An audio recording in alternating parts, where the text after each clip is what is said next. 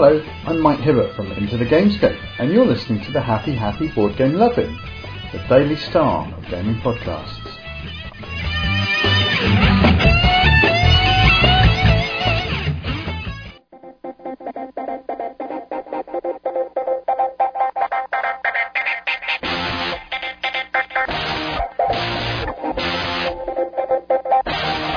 Let's go.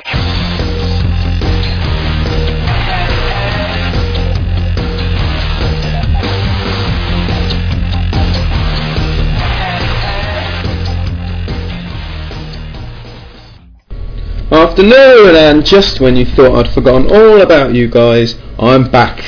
Yes, it's Hamster of Fury, Luke Morris here with the 8th episode of the Happy Happy Board Game Lovin'. Hooray! Woo! Happy days for all. It's sunny outside. Summer has finally come to the UK in August, so it's nearly autumn and nearly winter, but that's okay. In the UK we're used to 10 days of summer, and by my reckoning we're on about our 8th, so by next week it'll be raining and dull again, just like the old Victorian days, or a bit of Sherlock Holmes wandering around in London with the mist falling, munching on a cucumber sandwich, with the crackling sounds of his radio as he bumps into the Queen on the street corner. Anyway, enough with classical stereotypes, and on with this show. It's great that you could join me and have actually bothered tuning in. Very nice of you, thank you very much.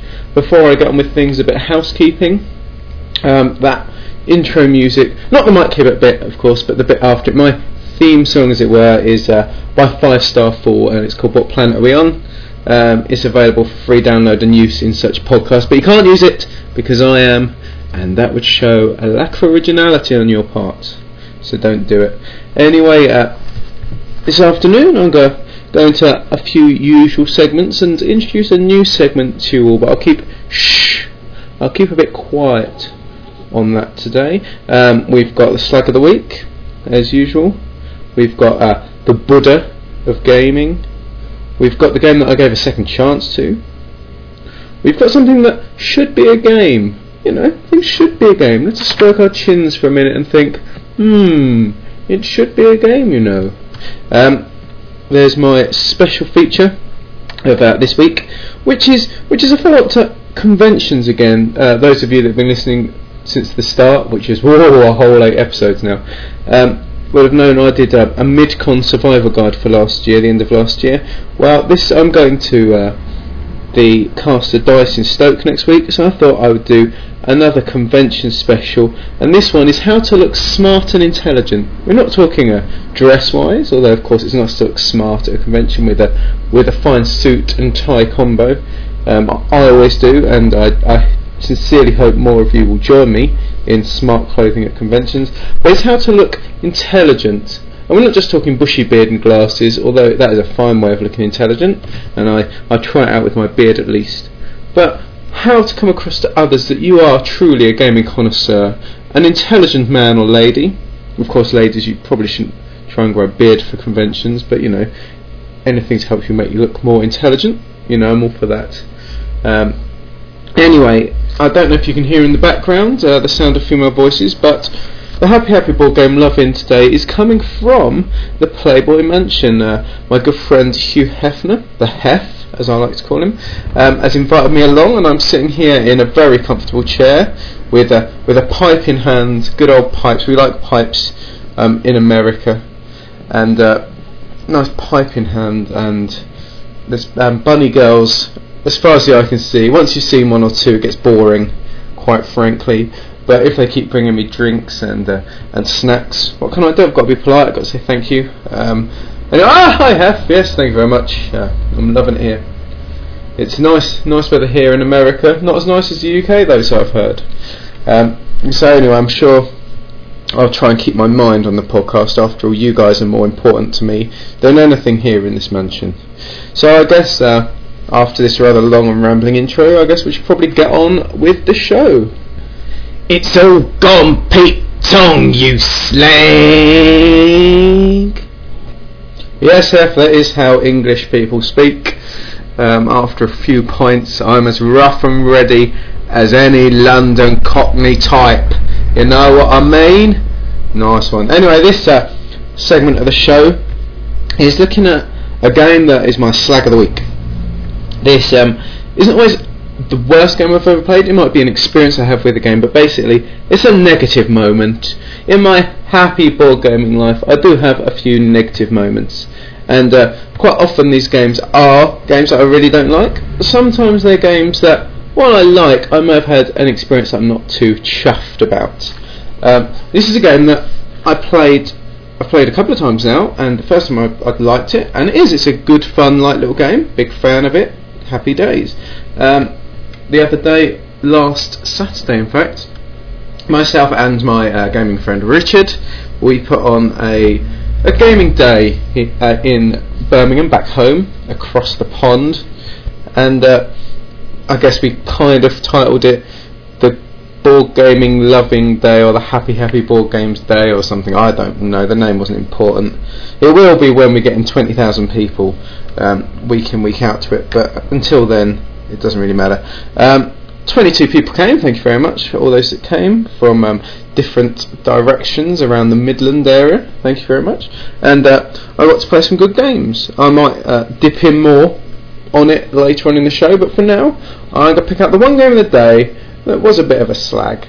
Now, like I said, I like this game. It's a fine game. Now, if you excuse me in time honoured suddenly realising I haven't prepared myself for style, I'm popping into BoardGameGeek.com, a fine source of board gaming information. Once again, BoardGameGeek.com. You don't have to be a geek to use it, but I guess it helps. Anyway, the game that day was Six Nimmt, or Category 5, by Wolfgang Kramer, published by a myriad of publishers. It's a card game. It doesn't take very long. It can play up to 10 players. We played it with 7, I believe. And the idea is you get some cards in. They've got different numbers, and you play your cards with some semblance of skill, in inverted commas, skill. It appears that I just played completely randomly for some strange reason, thinking that I was doing the best thing, but obviously I wasn't. And everyone turns their cards up at the same time, and then you put the cards in numerological order in different lines, and if your card is the 6th card in a certain line, you win all the points in that line, which is a bad thing because you want to get as close to 0 points as possible. Now, like I say, I like the game. The time I played it before, it was I didn't win. I don't think I'll ever win this game. It's not my kind of game to win, because of course it is a luck game, and I only really thrill people and come to my fore in games with deep strategy and a lot of thinking. Of course, those people that know me would know that I'm a splendid games player when it comes to games of high strategy. Yeah, okay. Anyway, this certain time, the first couple of rounds were okay. I was kind of there or thereabouts, and then Sod's Law kicked in, or Murphy's Law as it's also known. It basically, if something can go wrong, it does go wrong. And time after time I was doing what I thought was the right thing, and people were laying the wrong cards. It was so frustrating. I went from like 2nd place to last in 2 rounds and had to pick up about 13,000 points. So I went into a bit of self-pitying mode there, and while I found it all very amusing, inwardly I was crying my eyes out. It just seemed that every time, for example, like say if you're the 6th person in the line, you have to pick the card up. So say the 4th card in the line, in a certain line, was 23. Everything's numbered from 1 to 104. Some cards aren't used, because some cards aren't dealt out. So there's a chance that certain cards won't turn up. So for example 102 will come out, and I had 104. Or say for example it was the 3rd card in the line, and the card was 22. And so I thought, okay, it's very unlikely someone will play 23 and 24. 2 people will have both those cards and haven't played them yet, and it's not in the deck. So I'll play my 25, and that should keep me safe. So I play my 25 in a foolish manner, and the cards will be turned out, and of course someone's played 23, someone's played 24, and I'm stuck with about 30 points, and it's all gone horribly wrong.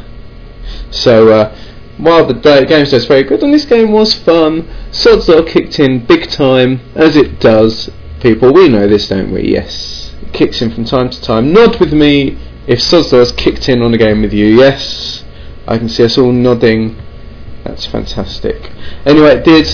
And so for that very single reason, for a good entertaining game, 6 Nymphs, I salute you as my slag of the week. Anyway, that is enough negativity from me as a bus goes past the Playboy Mansion very unrealistically. That's enough negativity from me. It's time I thought a positive slant on things after all. This is happy board game love in, and therefore on with my wonderful new segment. Whoa! It's the discovery of the week. Okay, for those of you that still have the power of hearing after that, I'm sorry, I just listened back and that's pretty loud. I do apologise. This is the new segment. It is the discovery of the week, or to give it its full name, the discovery of the week. In fact, I shall open this up to you guys.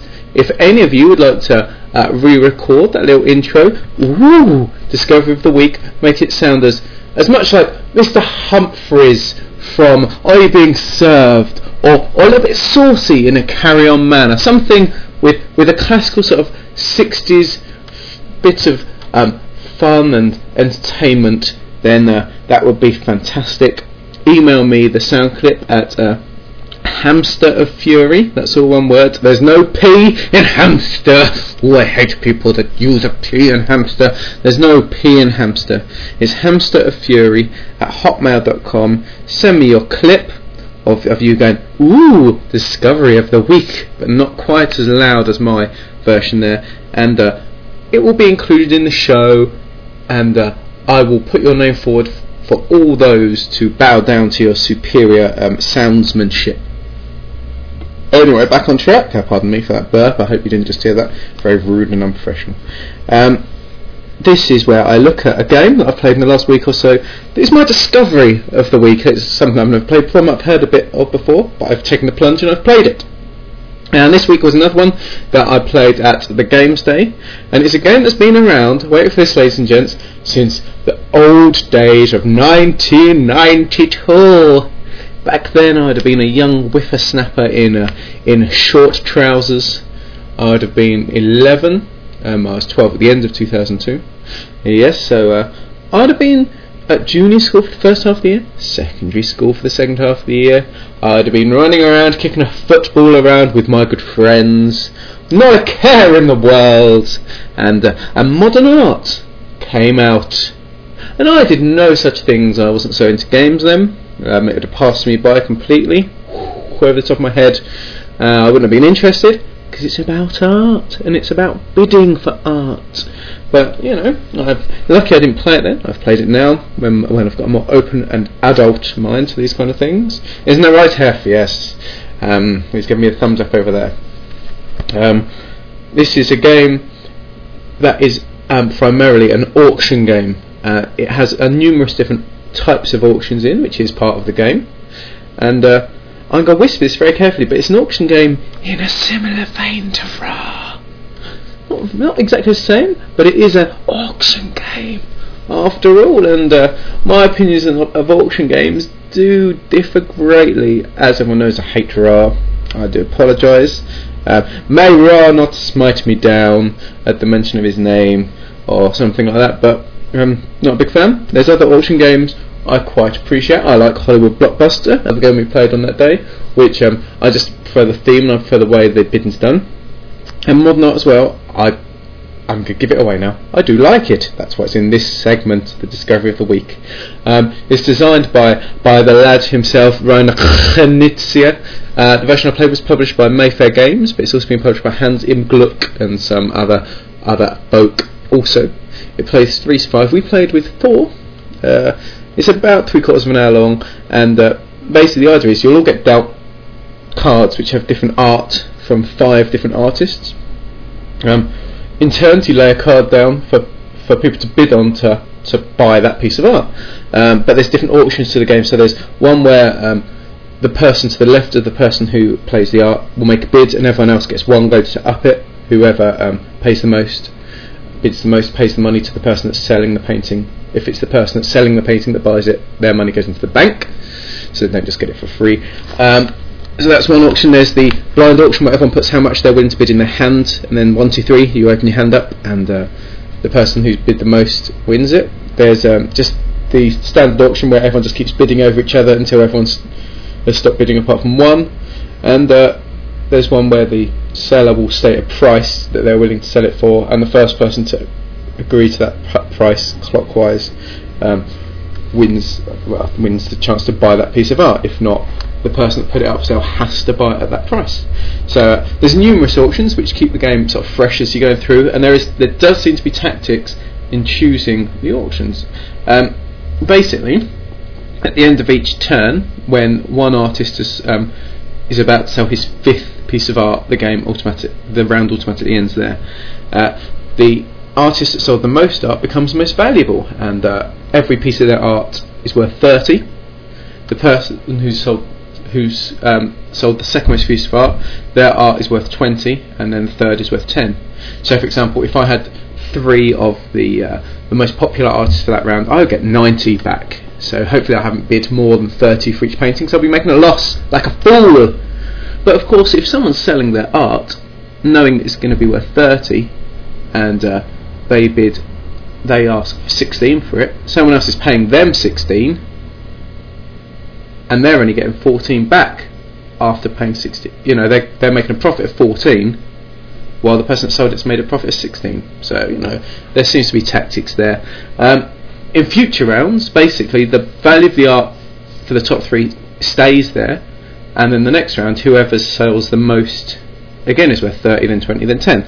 So if the artist that's worth the most one round is worth 30, and the next round, it was the second most popular in that round, so it's worth another 20, all their art is now worth 50, so immediately, as soon as one of their pieces of art comes up, it's worth more, and that's great.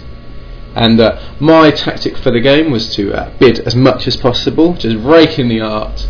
I was like the Dubai investor of the art world. You know, I didn't necessarily have a fine eye for the art, but I wanted lots of it. I wanted a piece of anything that's worth a lot.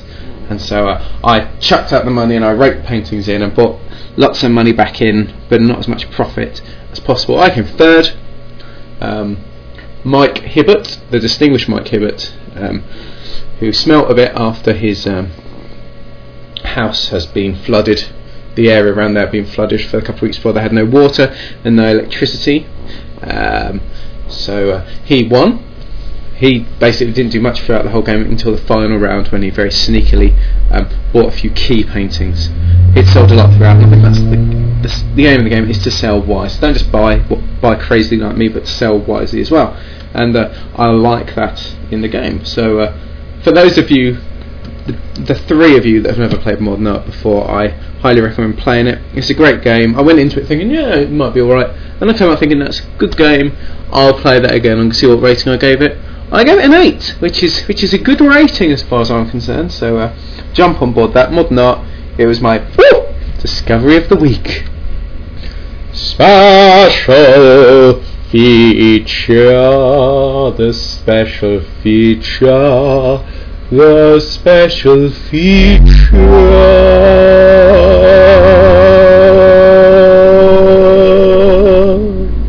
That's right, I can't hold off anymore. I have to launch into the meat of the episode right now at the 19-minute mark.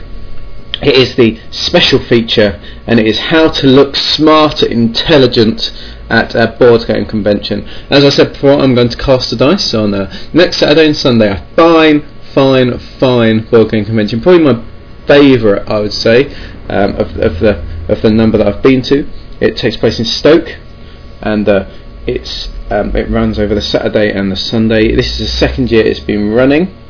Nick and Sue, who head it up from Shire Games, are brilliant. They're fine hosts, they're great organisers, and if you're in the UK, I heartily recommend you going to it. Check out the Caster Dice on like a Google or whatever, or on Board Game Geek. There's been a lot of banner adverts for it recently, so click on one of them and become part of it. It's good, man, it's great stuff. And you get your Board Game Geek avatar on your badge. How great is that, though? I don't know how they're going to do my avatar. I wait with bated breath. Anyway, it's important, as I said, at conventions to look intelligent. If you sit there going, people will avoid you, unsurprisingly. But at the same time, you don't want to be snooty, because people will shun you as a snooty man who they don't want to be any part of. So there needs to be a balance, and the importance is to look intelligent but insightful as well. Don't just say stupid things for the sake of it. Your points need to have weight behind them. And here are 10 things to do and 10 things to say that will make you appear and sound more intelligent and make you ultimately more desirable, which of course is what we all want to be in the games sense. After all, we're not here looking for a wife or a husband, or perhaps we are after my first convention special last year. Conventions are good places to pull, but those of you that have already pulled, convention or not, you want to just look intelligent, and this is how you do it. Are you sitting comfortably? Then I shall begin. Number 10. Number 10. Most importantly, if you're going to convention, wear a fedora.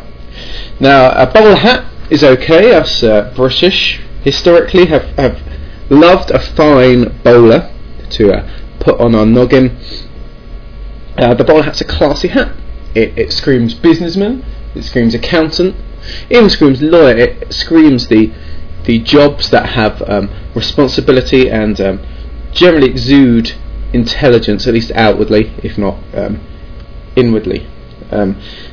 So a bowler hat is fine, but a fedora brings a real class and an air of a greater intelligence, something that goes beyond being an accountant. It's a classiness, it's a classy intelligence that people respect. If I'm sitting down playing a game and I look over in the distance as my mind wanders from the game, as it so often does, I can point out and go, look, there's a man in a fedora. If I see a man in a fedora, I will hunt him down, and I will know that I'll get a fine, intelligent game and conversation out of him or her. A lady in a fedora, brilliant. So my number 10 is wear a fedora to a gaming conference, because boy does it make you look intelligent. Number 9. Number 9. So you've been wearing your fedora. Of course, people have introduced themselves to you. They've got you to sit down and play a game with them. They really want you to play the game because you're wearing the fedora, and you're sitting there playing a game and you're doing okay, but you're not winning. That's the main thing. You're not winning, and that's bad news. You've got to show your intelligence. And intelligence, of course, means winning at all costs. Well, maybe not at all costs, but winning. Suddenly, someone who's on the table, the person that's winning, in fact, sort of raises their hand, stands up, and says, "I'm sorry, guys, I need the loo. I've been drinking alcohol non-stop all day, and I've been holding it in as best as I can for the good of the game, but I need to go to the loo." So off they go. Everyone's like, "Fair enough." Off you go. As soon as they go, get out of your seat and sit in their seat. Now, while you're sitting there in their seat, you see, you're suddenly in the seat of the person that's winning. They can see that your colour pieces in front of you represent the colour pieces on the board that are in the victorious position, that have the advantage. And those people at conferences that go from table to table, just look at games, see how it's going, just mingle a bit, chat with the players, whatever. They will come to the table and look down, and they will see that you are winning. They'll be impressed. You'll draw admiring gazes, maybe even murmurings and mumblings of how great you are. They'll be very impressed that you are the person that's perceived to be winning, and the fact that you are very intelligent at games and very good at games will spread like wildfire around the conference. So by the time the winner or the leading player comes back from the loo and you've snuck back to your 4th or 5th positioned seat, the damage is already done. He's seen as just sort of a Johnny-come-lately, whereas you are perceived by all as the true gaming great that you in fact are. So there's number 9. If someone pops off to the loo and they're winning, just sit in their place for a little while, and the table surfers will be very impressed at you. Number 8. Number 8. Number 8, we all get name badges at a conference with your name on. Try rewriting your name badge in Klingon. Number 7. Number 7, it's important at a convention to remain mysterious. It's all very well and good being the friendly one, the one that's laughing at people's jokes, trying to get on with people in a nice friendly manner, and that will get you so far in life. That will get you friendship. That will get you people that will happily play games with you because they know they can beat you, and you're not there to be beaten. You're there to be intelligent, and you're there to be seen as winning. And people look at you and get an air of your greatness within that. So to remain mysterious, speak only in rhyming couplets for the whole day. I'll give you an example.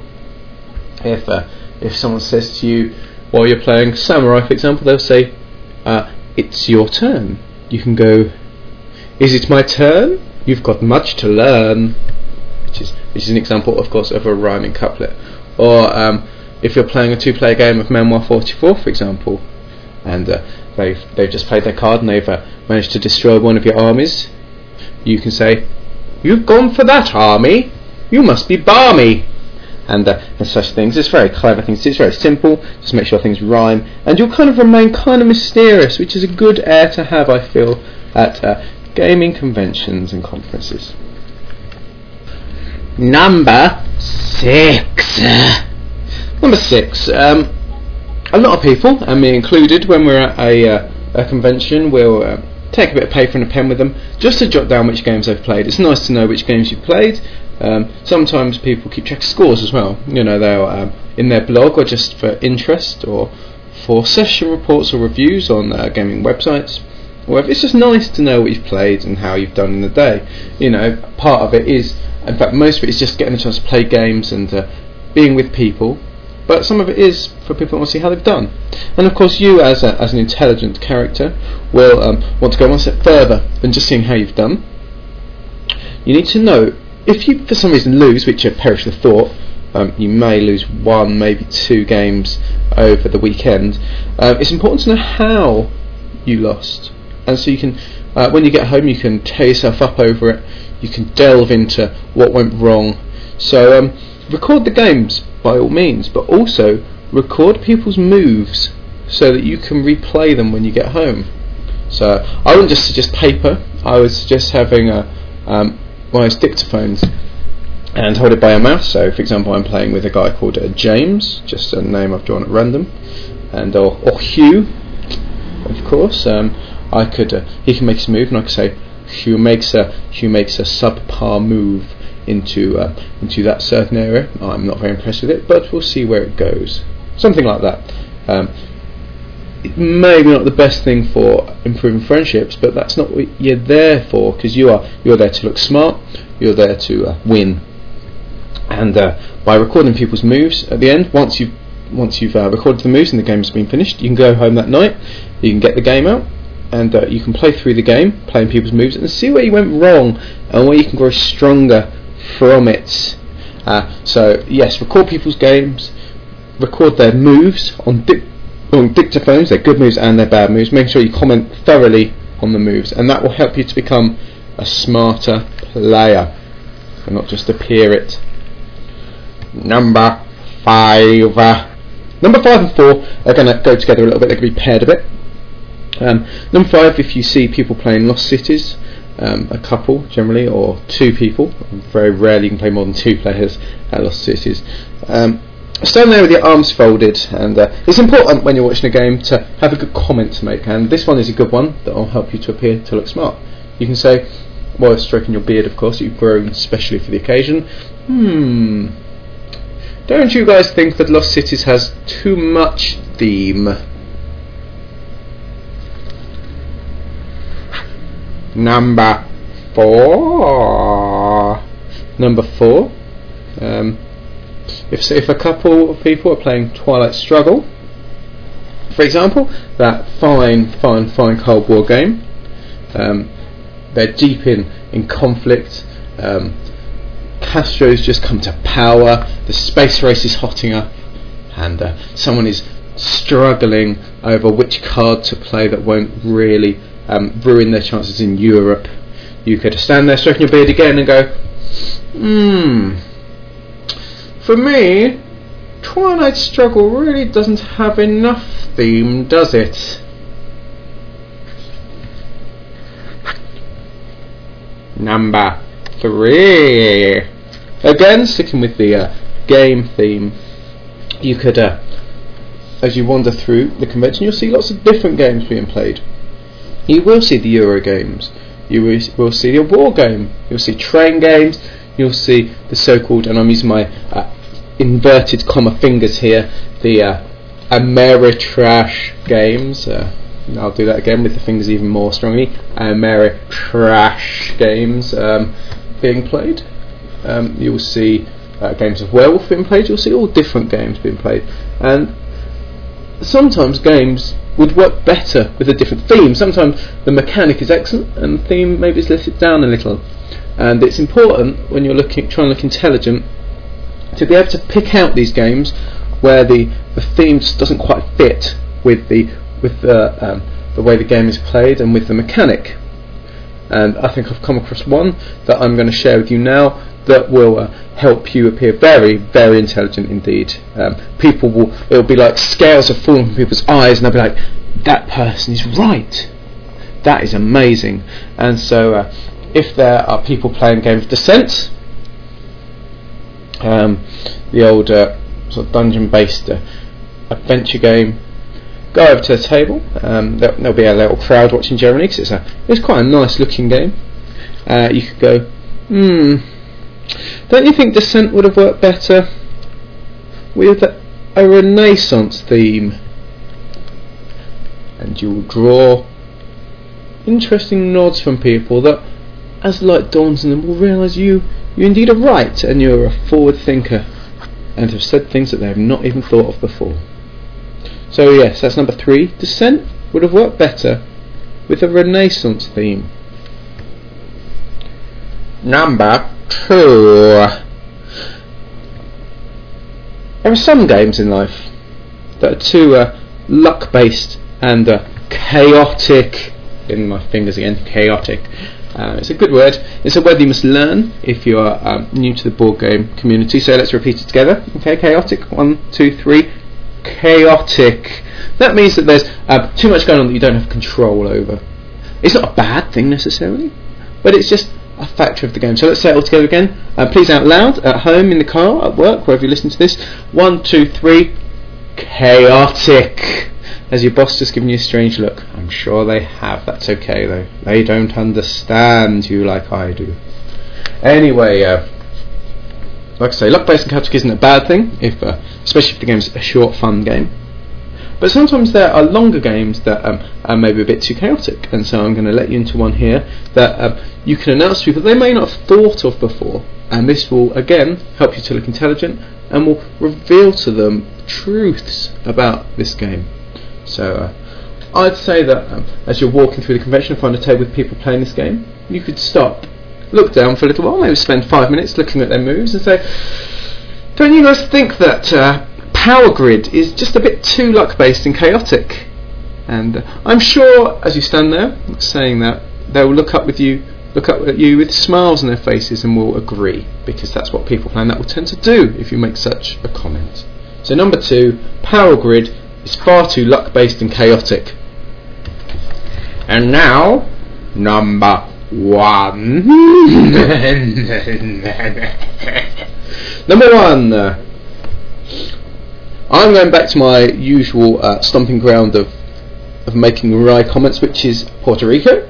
The number 1 game Ever! The greatest game ever made in millennia.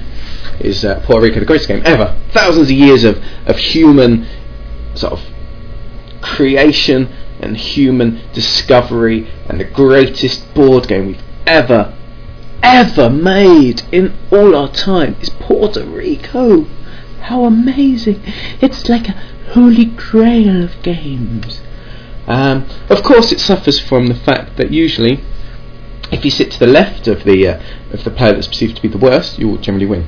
It's the common theme. And my other sort of dislike of the game, well, I like the game, it's the players I don't like. So I always say the game's a fine game, but if you play with very experienced players, they will raise an eyebrow if you don't make the perceived optimum move that helps like everyone but you just a bit more, you see.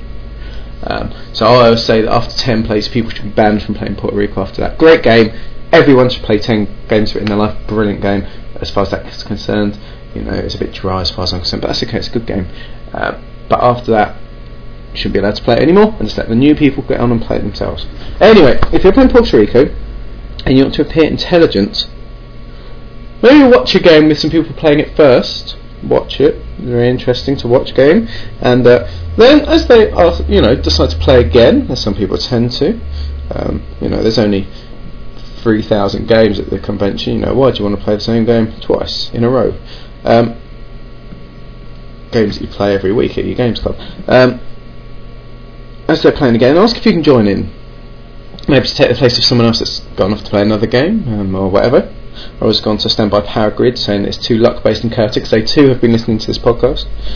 Take a seat, but sit to the left. Make a point, in fact, of sitting to the left of the perceived best player on the table. The player that knows he's the best, the player that knows that he is mighty at the game. He's played 1,400 games of this in the last 3 weeks alone, just to make sure he wins every game at the convention. That is great. I like his determination for it, but make sure he's well aware that you're sitting to the left of him, and that you make a point of it. And if you raise an eyebrow, you say, I like a challenge. You can say, what's the fun in winning if there's not a bit of challenge to it? It'll help you to come across as a real upper echelon gamer. Go out your way to sit to the left of the perceived best player. Look strong, look mighty, wink at him maybe, a little grin on your face, like, you're right mate, we're in for a good game here, and just let the game proceed. And of course, if you are truly intelligent, you will win, of course, and then that will bring a fine end to your fantastic day at the convention. So number 1, if you are playing PR, which is Puerto Rico, curse me for just reading my notes, sit to the left of the perceived best player on the table, make a point of it, and everyone will gasp and exhale and be amazed at you. So that is my 10 ways how to look smart at conventions. I thoroughly recommend that you try them out. Of course, wear a suit as well, wear a tie. It's a great occasion, and you shouldn't go scruffy. You should go ready for, as if you're going to Royal Ascot, a race day. Maybe a top hat if you can't find a fedora or a bowler, that's just fine. A flower in your buttonhole. And just make an effort. Look smart, sound smart, speak smart, dress smart, and then you will truly be the belle of the gaming convention ball. Oi!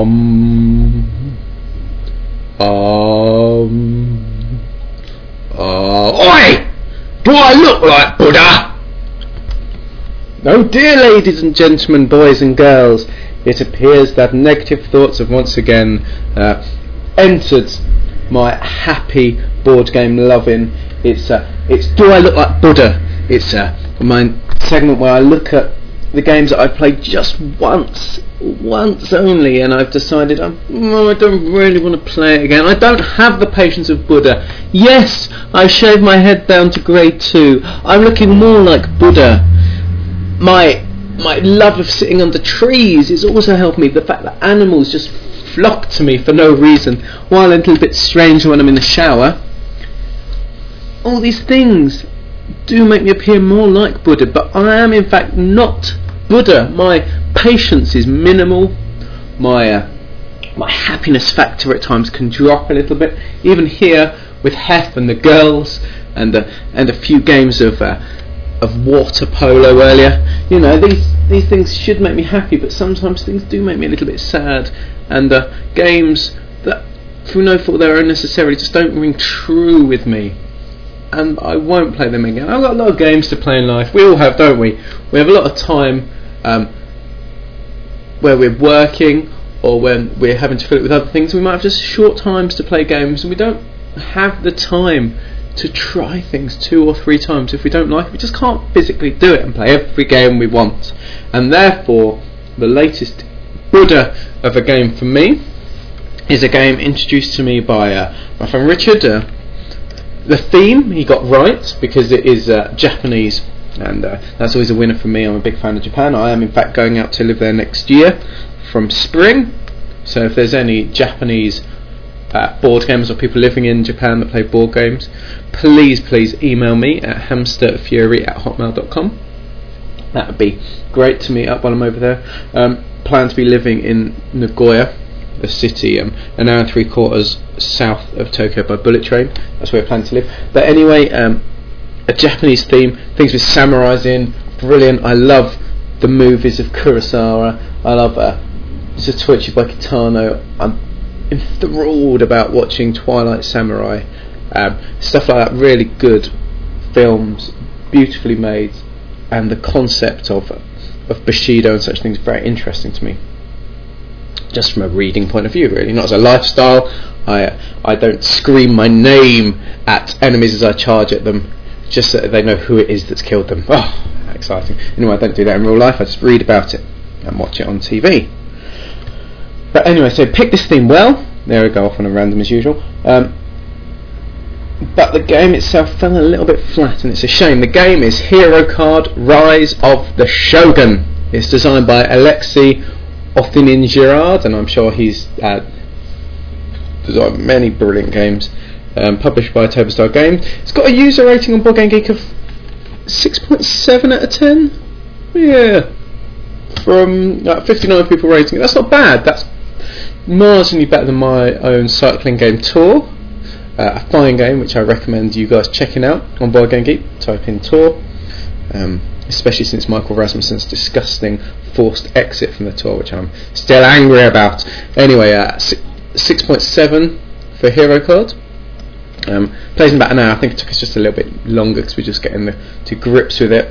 And the idea is you have one of you plays a samurai, one of you plays like a ninja character. So each have your own strengths and weaknesses in your cards, and you move around the map, and you try to create chains of sort of these peasants to join shrines and that together. You explore things and you fight each other to gain control of areas and to attack peasants, and you call down gods to help you, and demons or whatever. And it's an interesting story, interesting tale. For me, the number one bad thing, well, one of the number one bad things about it is that it could have been the Buddha itself, purely because of the evil smell. Oh, the game, it smells.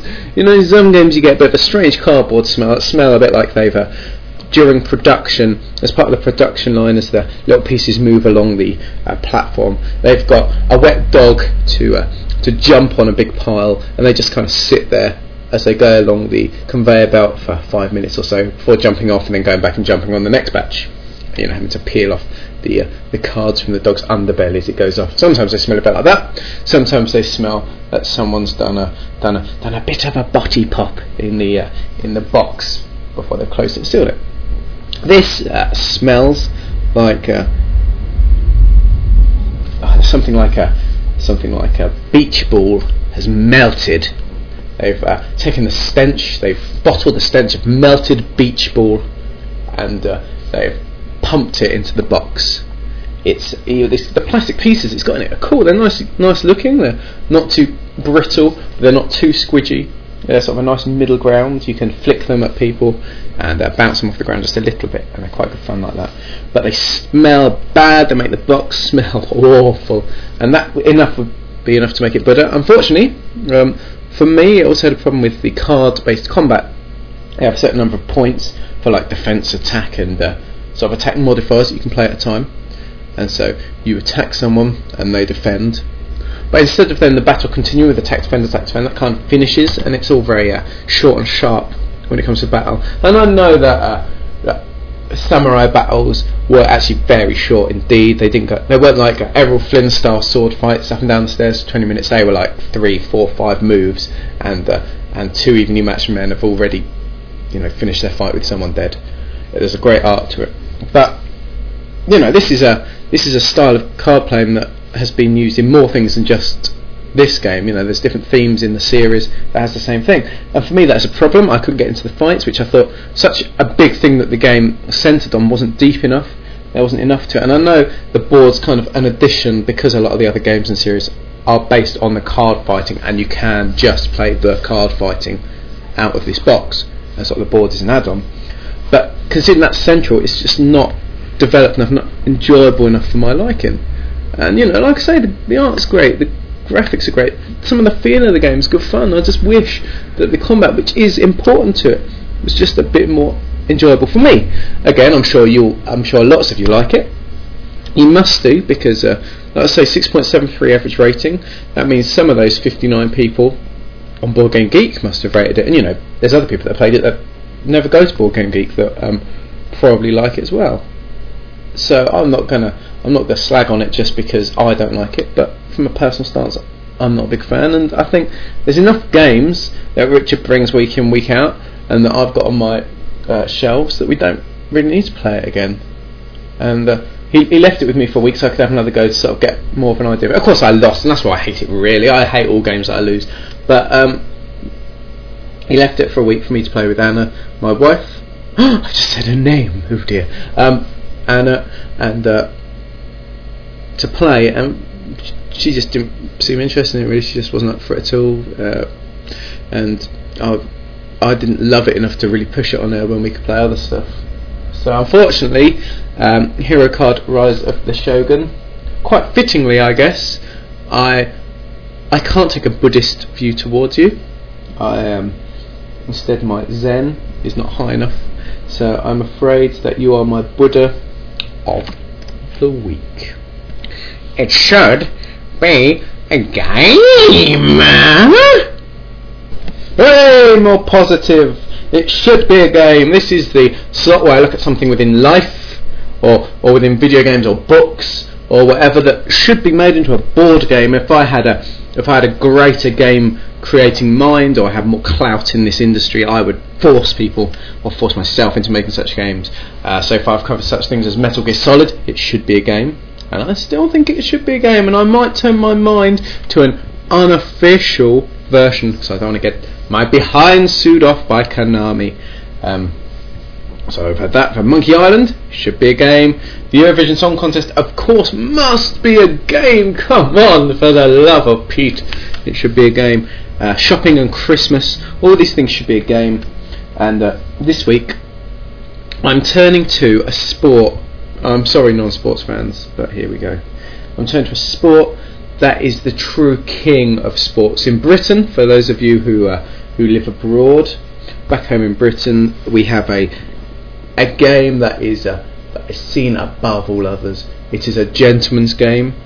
It is a game of finery, of beautiful women, handsome, rugged, manly men, fine bodies, fine just overall splendour. The sort of the palaces that they're played in are full of courtiers packed out with well-wishers, sipping the finest drinks, smoking the finest tobaccos that the world could ever know of.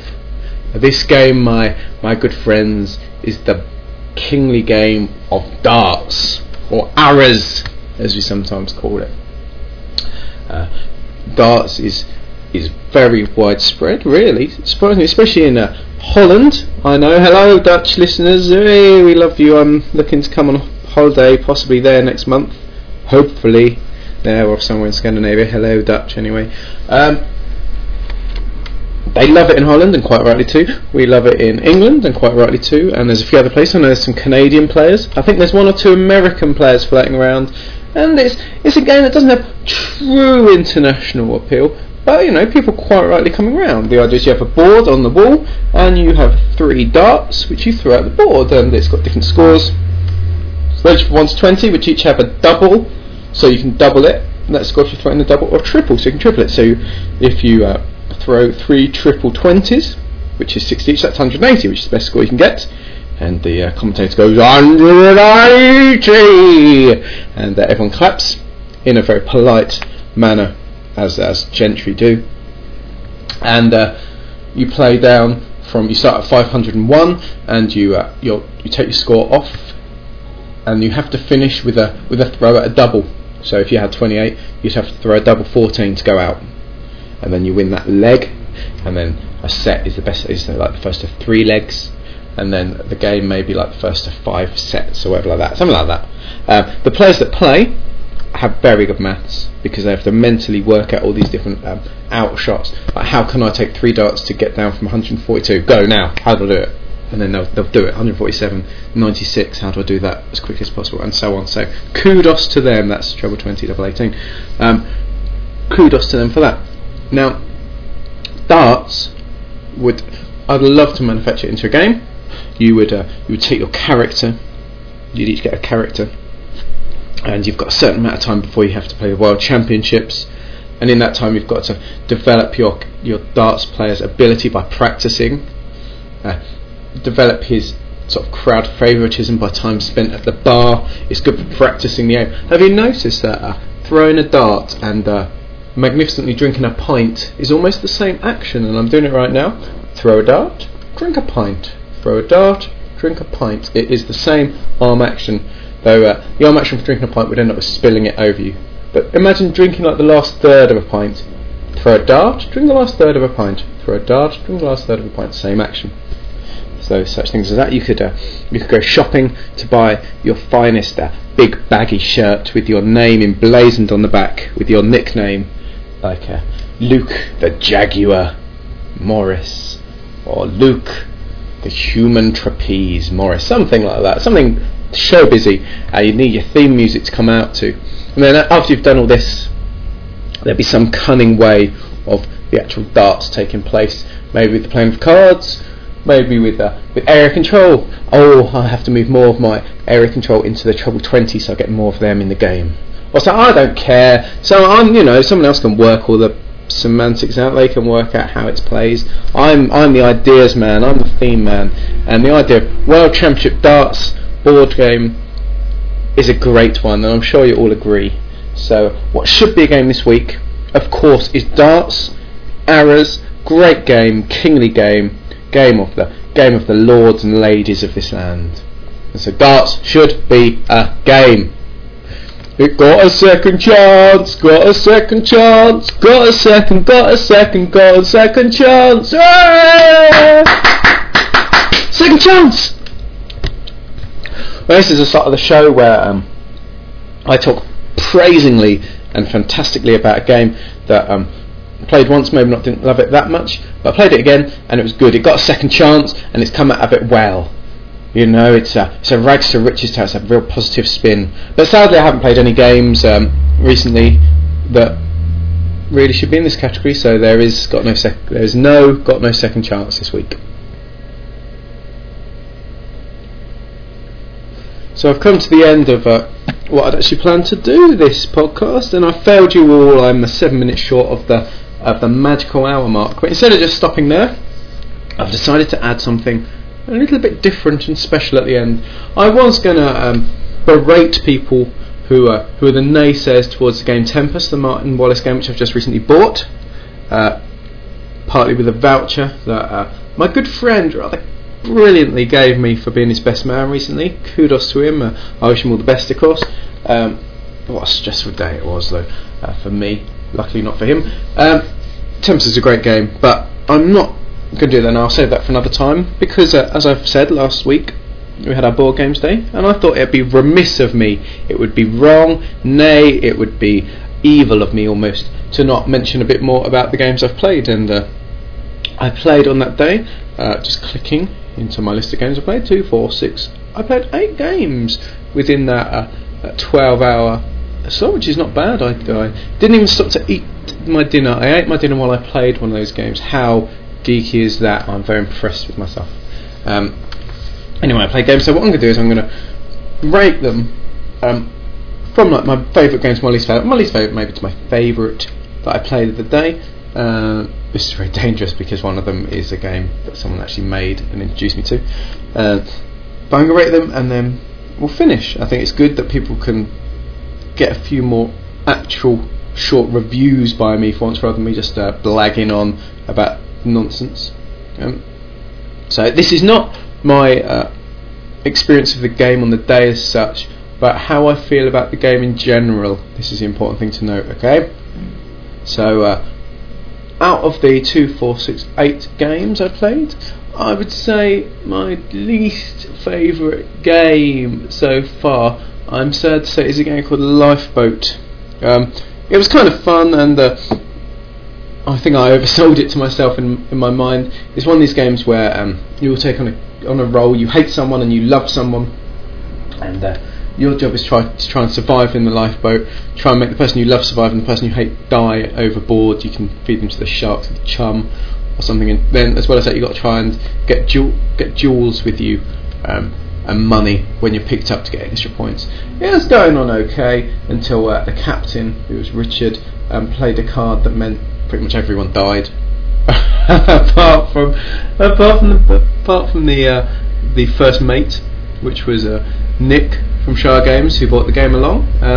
I laughed throughout basically. It was entertaining from a laughter point, and it's nearly there. Me and Rich were talking about it's nearly there. There's some really good stuff to it, like the order you have to sit in sort of down the lifeboat, and how fights work, how you side with people just purely on, you're not forced to, you can choose whether to side with someone in a fight or not. That's great. It just didn't seem thoroughly play tested enough for mine. Like, it didn't seem quite tight enough. The fact that we can almost break the game with one card is a bit of a bummer, really. So Lifeboat comes in number 8. Number 7, this is quite a high standard game actually. Number 7 is Winner Circle by Knizia. 2 games I played now. One was quite a good, one I didn't really enjoy. The one I didn't really enjoy was at the convention. Every horse I bet on just was a nag. I don't know how. They're horses that should win, and yet all I rolled the whole game were horses' heads on the dice, which is like the movement dice to choose which horse to move. And that's the most boring one to move because there's no exciting movements. They're all sort of very average movements. And I never bet on a horse that has, this is a hint for everyone who ever plays me, I don't really bet on a horse that just has very average, because they're all around, but all it takes is one other person to be backing a sort of a special horse that's really strong in some areas and weak in others, and for them to roll, them or you to roll one of their sort of special ones, for you to be able to move it on a long way. So I never really bet on the averagey kind of horses, and generally it comes out alright for me. But this time it didn't. I just rolled horses' heads, so I could never help myself. I couldn't really damage anyone else, and I think I must have rolled about, 20 dice, and 2 weren't horses' heads, and that was a bummer. And for me, that's a slight problem with the game. I think I dropped it a rating actually. It's down to 7 or 6 from 8 or 7, because I quite liked it first time. And it was okay, and we played it with a lot of people as well. I think with 4 instead of 5 or whatever we played in, it's a bit better. So Winner Circle, I'm afraid, your 7th. 6th was category 5 or 6 Nimmt. I explained it earlier. Good little light game. Won't win any sort of deep strategic awards. Normally fun. I got hit by Sod's Law, but overall it's okay. Hey Mike, he's going right. Your game's still in the running. Number 5 is actually probably Mike Hibbert's new game. Now this, once you've heard the games that are above it, is not a bad place for it to be. It's the game that the guys from Into the Gamescape have been creating. It's called Dabawala. You play a sort of a curry delivery guy, delivering curries and chapatis around a generic town or city in India. There's some really great ideas in it. I love the way basically dice are rolled and then you bid on which dice you're going to use, but if you use a dice with a high number, you can move your guys only a small amount, but you can sort of increase your skills by a higher amount. Or if you pick a dice with a low number, you can move your skills by a little amount, but you can move your character by a lot. And that is a really great balancing. It's a great way of doing things. There's so much good stuff in that game, such as being able to go to closer areas for smaller points, or sort of making a long strategy to go further away, and I really like it. I'm actually bouncing somewhere between a 7 or 8 with it at the moment, which for a game that still isn't completely finished is good, and that is praise indeed, and I heartily recommend the game. If anyone can get a chance to play Dabawala with Mike at any conventions or anything, do, because it's good fun. we churned it out in about an hour and a quarter as well, and it'd been suggested it might be an hour and a half to maybe even 2 hours. And the quicker you play it, the better it is. It creates sort of a sense of getting the food out there, rattling through it. Don't spend too much time thinking about it, because there is sort of moving people's squares, and if you get bogged down in that, bad news. But if you just go through it, it's brilliant. It's great fun. It really works for me, and I really liked it. So kudos. That was number 5. Number 4 is Hollywood Blockbuster, which I like. It's a good auction game, one of my favourite auction games. You're creating movies. I created all the early movies, and then I got scammed out of everything. I'm grumpy about that, but that's beside the point. Great experience. I love Hollywood Blockbuster, which was great fun on the day, and it's always great fun when I play. We played with the full 5 players, which is the first time we've done that, and it still worked very well. So kudos to that, Hollywood Blockbuster. Number 3 was Modern Art, which I've mentioned before, so I won't again. Number 2 was Samurai, my second favourite game ever, only behind Dimaka. Samurai, I love Samurai, the Knizia game of sort of controlling different areas, I guess, in Japan. That's a very loose theme, but you play your tiles down to try and win different tokens. It's a great game. We play it with 4. I love it with 4. It's great fun. We still hammer through it at a decent enough speed, and I love Samurai, so that's number 2. And my favourite game that we played at the weekend is just about in my top 10 of best games. It's the World Cup game. We played it at the end. Some people were a bit tired. I got a very interesting mix of teams to try and get to the final of the World Cup. We had the full 8. I wouldn't want to play it with any more than 8. Full 8. I drew awful cards most of the way through. Still managed to get 2 teams through to the second round. Got South Korea right the way through to the final against Costa Rica of all teams. I don't know how that happened. I drew a 3-goal card. I win 4-0 in the final. Mighty days. Great way to end the day. The World Cup game, should always play one game of it over a convention weekend. Great fun. Highly recommended as always, as I always say. So they were the games I played, and they're the order that I'd recommend them to you, the listener. So anyway, that's my very fast speaking and rambling has taken us over the hour mark. So I guess all there is to do is thank you all for listening this far. Congratulations. Round of applause.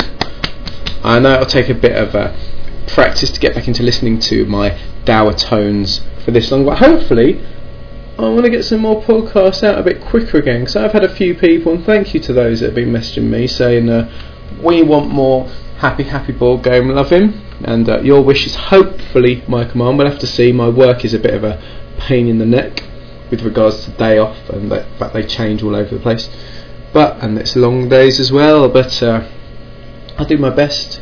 I wanted to make sure I could get this out before Caster Dice. So there you go. Thank you for listening. Again, if you've got any comments you want to throw at me, or want to attack me with verbal insults, or indeed have a better way of saying "ooh, discovery of the week" than me, then please email me at hamsteroffury@hotmail.com. That's HAMSTEROFFURY. That's all one word, at hotmail.com.